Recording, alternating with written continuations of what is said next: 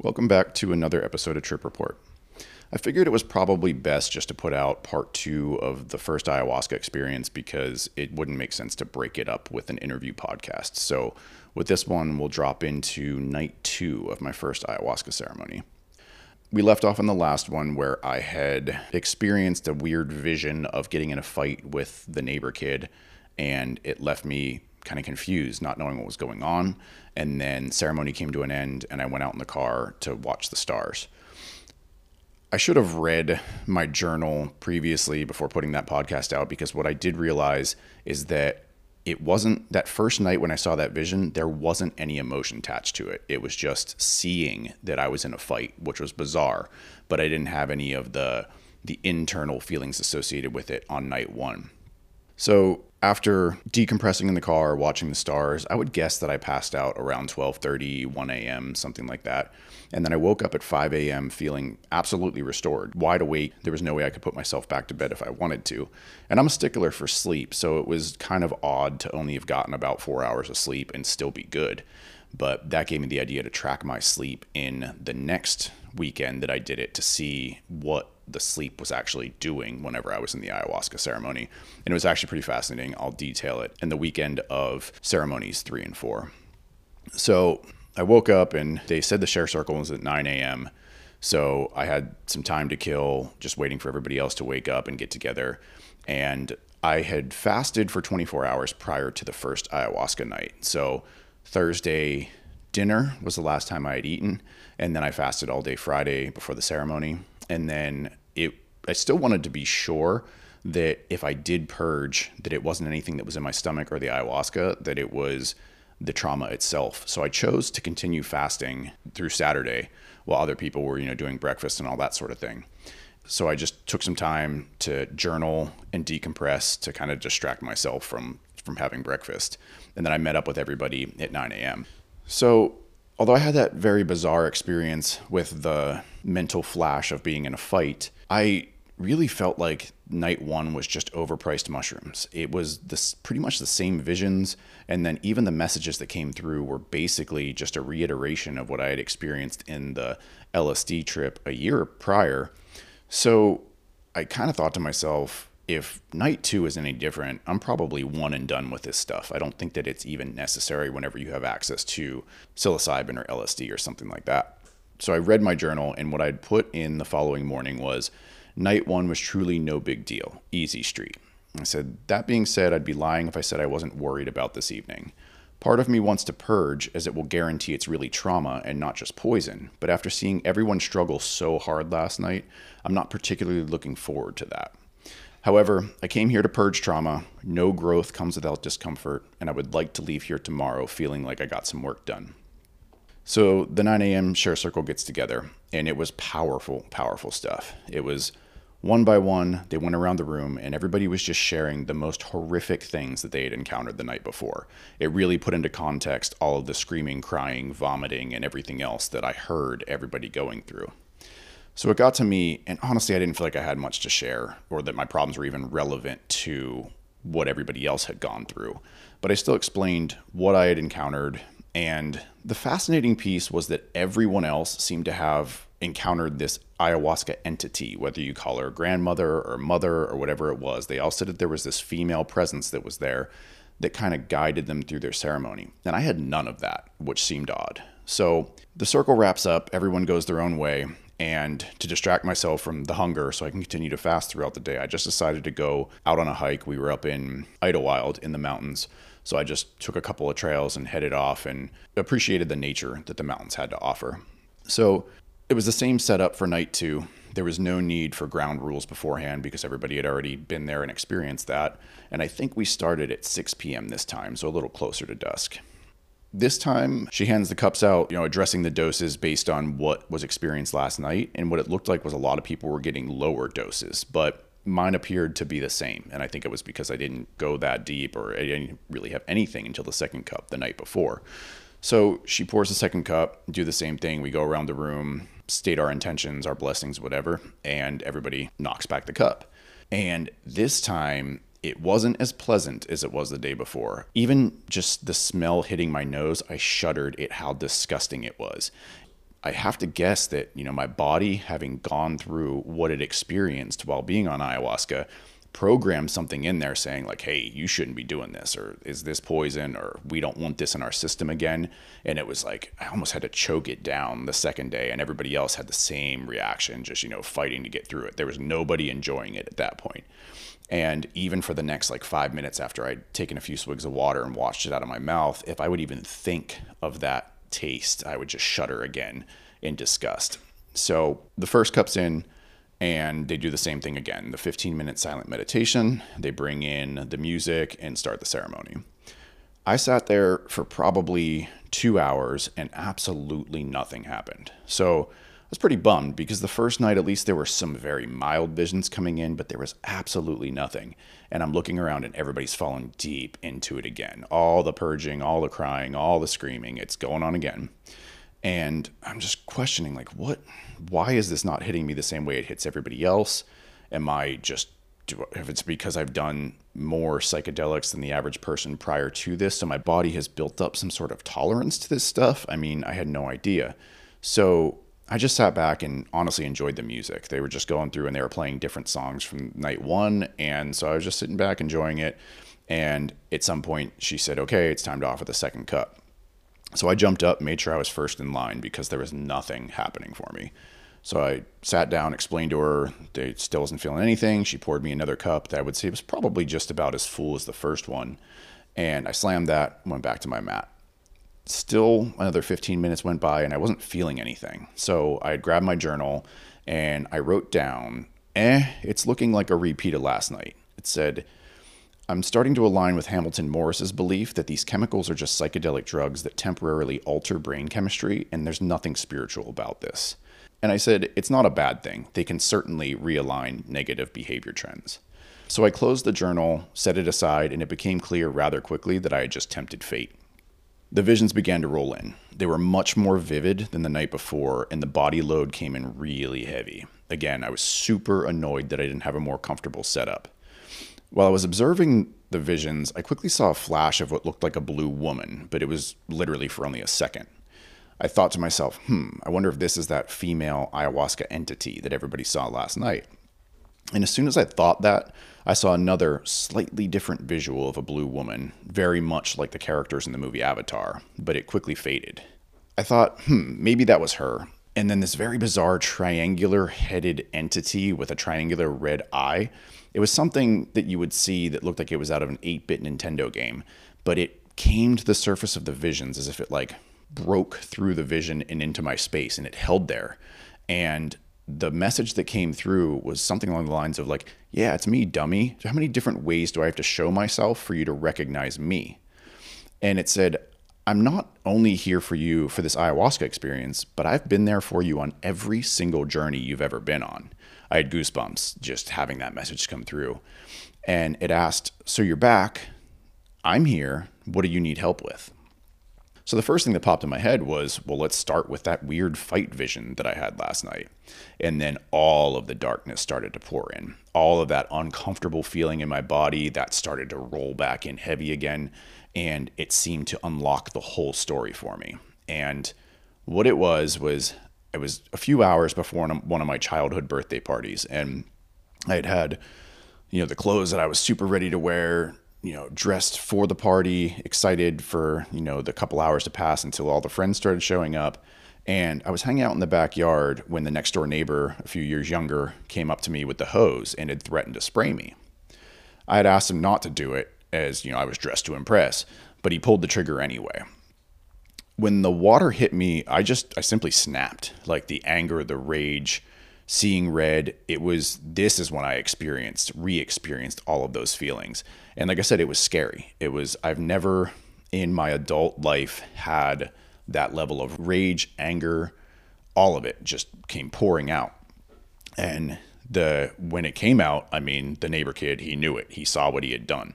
And so he started to run away. And I chased him down. I threw him on the ground, and then I just started stomping him in anger.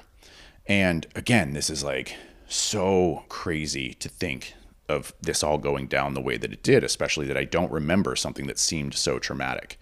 So clearly our moms had both heard what was going on and started yelling, screaming out the back window for me to stop. And luckily that was enough to snap me out of it, and I just walked away fuming. So this is all over water. Nothing that could stain the clothes that I was wearing. I could have thrown them in the dryer. It was a summer day. I could have just stood out there and dried off quickly. But somehow I snapped. And I was wondering why. Like, this doesn't make any sense why I would have so much anger and hate and just everything associated with being sprayed with a hose. And then immediately I flashed back to this memory of myself as an overweight young kid standing in front of a mirror. And I'm just punching myself in the stomach because I was so ashamed of my weight. And again, something I had no memory of. I can't tell you what age this even was. But the message that came through was that no one had ever called me fat or made fun of me for my weight or anything along those lines. But I'd become my own worst enemy back then, just sliding all of I was insulting myself. I was the one that put myself down, and it just stuck. And I just kept burying this anger and sadness and everything else for years. And the mother figure explained to me that I was so full of rage from these years of self-loathing and lack of self-confidence and all that sort of thing, that I was just burying and building up all of that hatred, that I was just bound to snap sooner or later. It was only a matter of time. And what it had said was, it's a bummer that it was at his expense, but you couldn't fit any more in. I was just at my breaking point, and it was that one little task that caused me to snap and freak out like that. And so, it's a huge bummer, and I feel so bad about it. And I think, if this put this level of trauma in me, what level of trauma is stuck in him that he may be dealing with these days, that, it was just a bummer to even think about.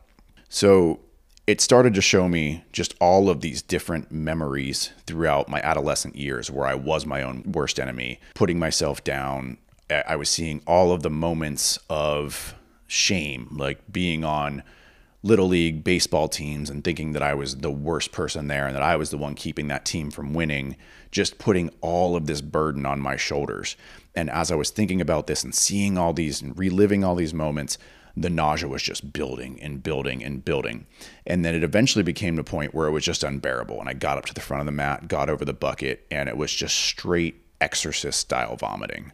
Mind you, like I said, I was completely fasted from Thursday night. So I had zero food in my system. All I had was some water and then the ayahuasca. And I sat through the entire first cup of ayahuasca with nothing. But now that this had hit, it was very clear to me that what was coming up was trauma. It was not ayahuasca. It was not food poisoning. It was not just a disagreement with these plants with my stomach. And I'm telling you, exorcist style vomiting, like splashing back from the bucket. They swapped the bucket twice, I think, and it was just still coming. And then I had a break, and the voice said to me, "That's not you anymore. It's time to love yourself. You need to let that shit go." And so it came back up, started vomiting again.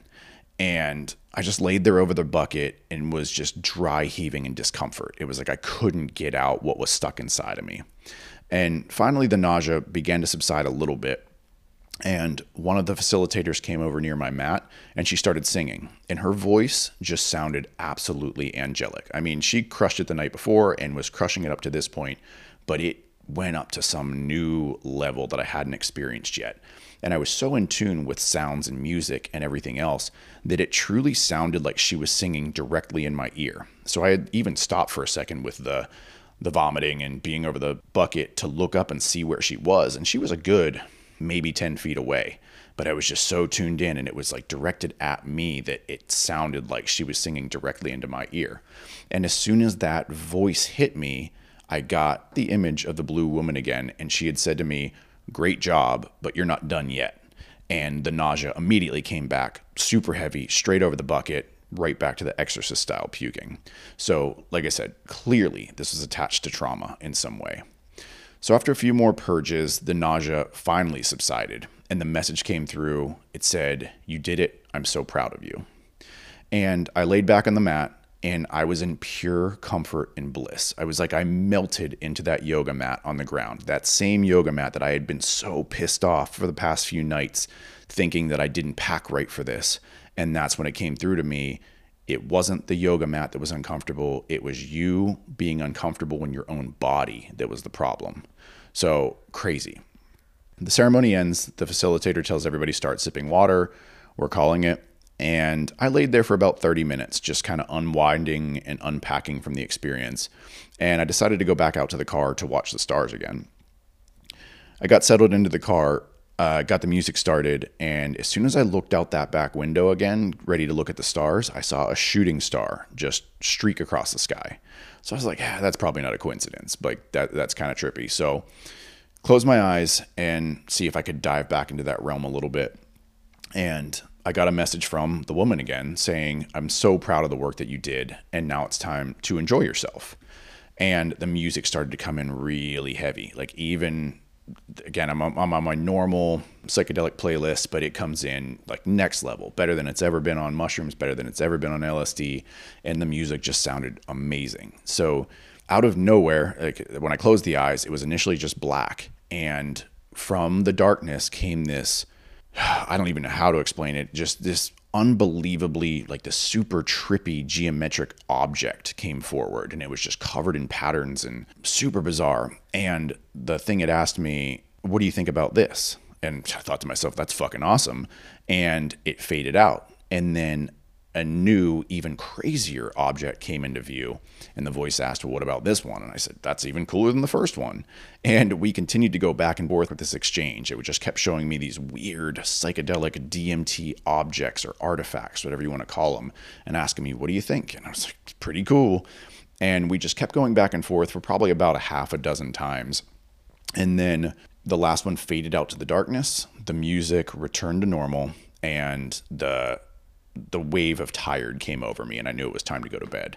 So I took the headphones out, and I think I just passed out immediately.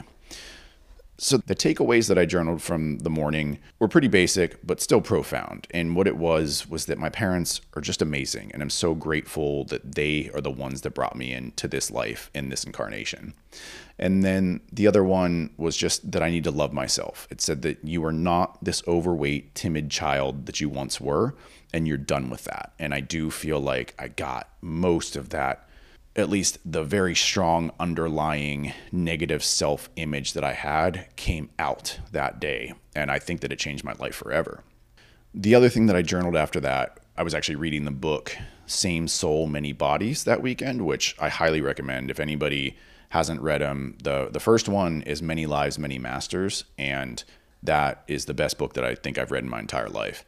But one of the sequels to that book was Same Soul, Many Bodies.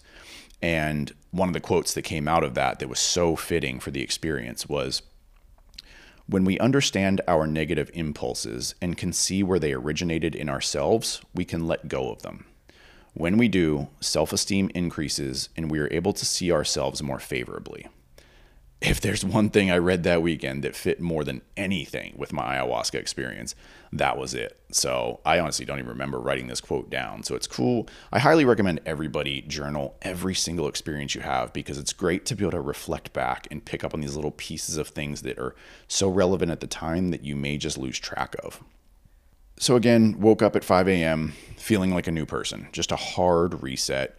I hung out, journaled, unpacked everything, and just getting prepped for that integration circle again. Again, they go around the room and people are sharing the most personal and difficult situations. I had already journaled everything about my experience from the night before, but I still think, like in my mind, I still felt like it wasn't that profound compared to like the horrific stuff that everybody else was sharing. But I thought to myself, if these people are really laying it all on the line the way that they are, who am I to censor or hold back on any of the things that I encountered myself last night? And I started to explain, when it was my turn, what I had gone through, and I broke. I mean, I was full-blown ugly crying in a way that I had not done since I was a young child. And I could barely get through the experience, just choked up, couldn't get my words out, and people were handing me tissues, obviously having empathy for me and everything else. And it was like, honestly, it was a little bit embarrassing because, I'm this 6'4", covered in tattoos, former Marine, and I'm just broke down crying in front of all these people because when I was young, I didn't like myself, or honestly lived my whole life not happy with what I saw in the mirror. And when that came out, like I said, it was just, honestly, those tears that came out during that integration circle, I think I purged as much trauma with getting that out as I did through the vomiting the night before. I think it's so important that once you encounter these traumas or dig up these demons, that you vocalize them and get them out there. Because if you just bring them to the surface and you don't talk about them, you just bury that shit right back down. And I don't think that that's, if you're going to do the work to get them to the surface, get them out. Like, don't let them be there anymore. So the share circle wraps up. Everyone says their goodbyes and they hit the road. On the drive home, I called my dad and I explained to him, I don't even know if I had told him I was going to do ayahuasca that weekend. And I know my parents are a little kind of on the fence whenever I explain that I'm doing these things anyway, because coming up in a, religious household, I know that there can be some negative, just because of all the stigma out there, there's this whole, oh, he's doing drugs, is this okay kind of thing. And I explained to him what I had just done throughout the weekend and everything that I had unpacked. And I said to him, do you remember anything about me getting in a fight with the kid next door? And he said, no, not at all. And so that really threw me off, because I'm like, did all this stuff that I just unpacked, was that not even real? Like, what is, it really threw me into confusion now, because I'm like, I thought this was a suppressed memory, but now it might just be something that it made up as like a metaphor to explain to me that I needed to clear the self-hatred from my system. So I said, you know what, please just go ask mom, see if she knows anything about it. And I hear him go call out the back window. And he said, hey, do you remember anything about Sean and us canceling his birthday party because he got in a fight with Brian next door? And she said, yes. And mind you, at this point, I had already thought to myself, even though it was so traumatic having my birthday party canceled as a punishment for this, I had surrendered to the fact, like, my parents did the right thing, because it was not acceptable for me to have this outburst in the way that I did. And so he asks her, do you remember canceling his birthday party because of a fight with the kid next door? And she said, yes. And I've regretted that every day of my life since then. And it was just mind blowing to me to hear that in the background, because, I had come to the point of, okay, I've dealt with it. It's fine. They did the right thing. And I hear, this was very traumatic for my mom to cancel her son's birthday party because of, maybe she knew the reason that I snapped, or maybe she could sense why I had so much anger inside of me. But, again, this is one of the reasons that I just had journaled afterwards, that I had the greatest parents. I have the most loving mother that a guy could have. And so just hilarious that, this is so traumatic to her, and this is so traumatic to me and to my dad. It was just so nonchalant. He doesn't even remember it. And she chimed back in afterwards and said, it was your idea to cancel his birthday party. I blame you for it. So I had to laugh, and I think he chuckled too. And it was, that's why these things are so powerful, is because we can look back on it now and laugh from a third person perspective kind of thing. Whereas before you can do that, that trauma is just stuck inside of you. And every time you relive it, if you can't even relive it, or it's just stuck in there causing problems, then you can't really let it go until you can have this third person perspective. And I think that's why MDMA is so powerful, which we'll talk about in the next episode, is because it kind of unlocks this way to talk about things that you normally wouldn't either be able to bring to the surface or comfortably be able to discuss. So I wrap up with him. Surprisingly, I got through the whole explanation to him without choking up at all. It was nothing like sharing at the share circle, and explained it to him, told him I loved him, and got back to the house. So I came in, and my girlfriend was sitting down and, clearly eager to know what had happened, because this is my first ayahuasca experience and she hadn't done it herself. And she asked what I encountered, and I explained night one, and then I got into night two and started to explain what I went through, and it all came again. I got choked up and broke down crying, full-blown, sloppy, ugly crying again, could barely get through the story. And she was super supportive and loving, but it just showed me that I had to keep getting this out. Like, it was just saying it once in that group setting wasn't enough. There was still something stuck there. And then on the phone with my dad, interesting that it didn't really hit that point then. And I have to wonder if it makes sense for these things to be shared in person, or that human beings have more empathy or you're more willing to share when there's somebody else in the room versus talking to somebody on a phone. Because if you think of, us as a human species, it wasn't that long ago that you couldn't talk to somebody on a phone. The only way you could share with somebody was face to face. So I think there's something powerful about that. But what it showed me was that integration is everything. So after a journey, you need to make sure that you have somebody you can talk to, whether it's a close friend or family member, hopefully somebody that's open enough for you to share whatever you need to say to them without any judgment. If you can't find somebody like that, or there's no one you feel like you can share with, there's local integration groups everywhere. Some are on Zoom, some are in person, but you can find those. And there are also the hotlines, like we've mentioned previously, with fireside chat. So you can talk to somebody on the phone, at least try to get these things out. Again, I don't know if they're going to be as powerful over a phone than it is in person, but it's definitely better than bottling it up and burying it again to only have to dig this shit back up.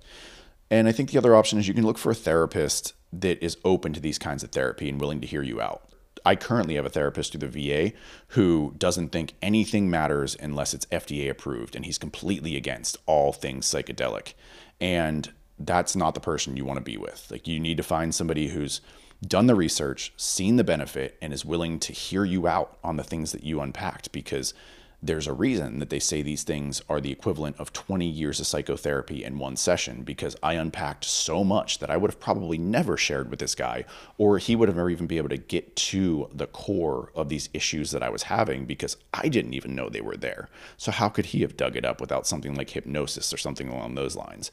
So if you don't have a friend or family member, or can't find a in-person integration group, just find whoever you can to talk through this with, because integration is everything.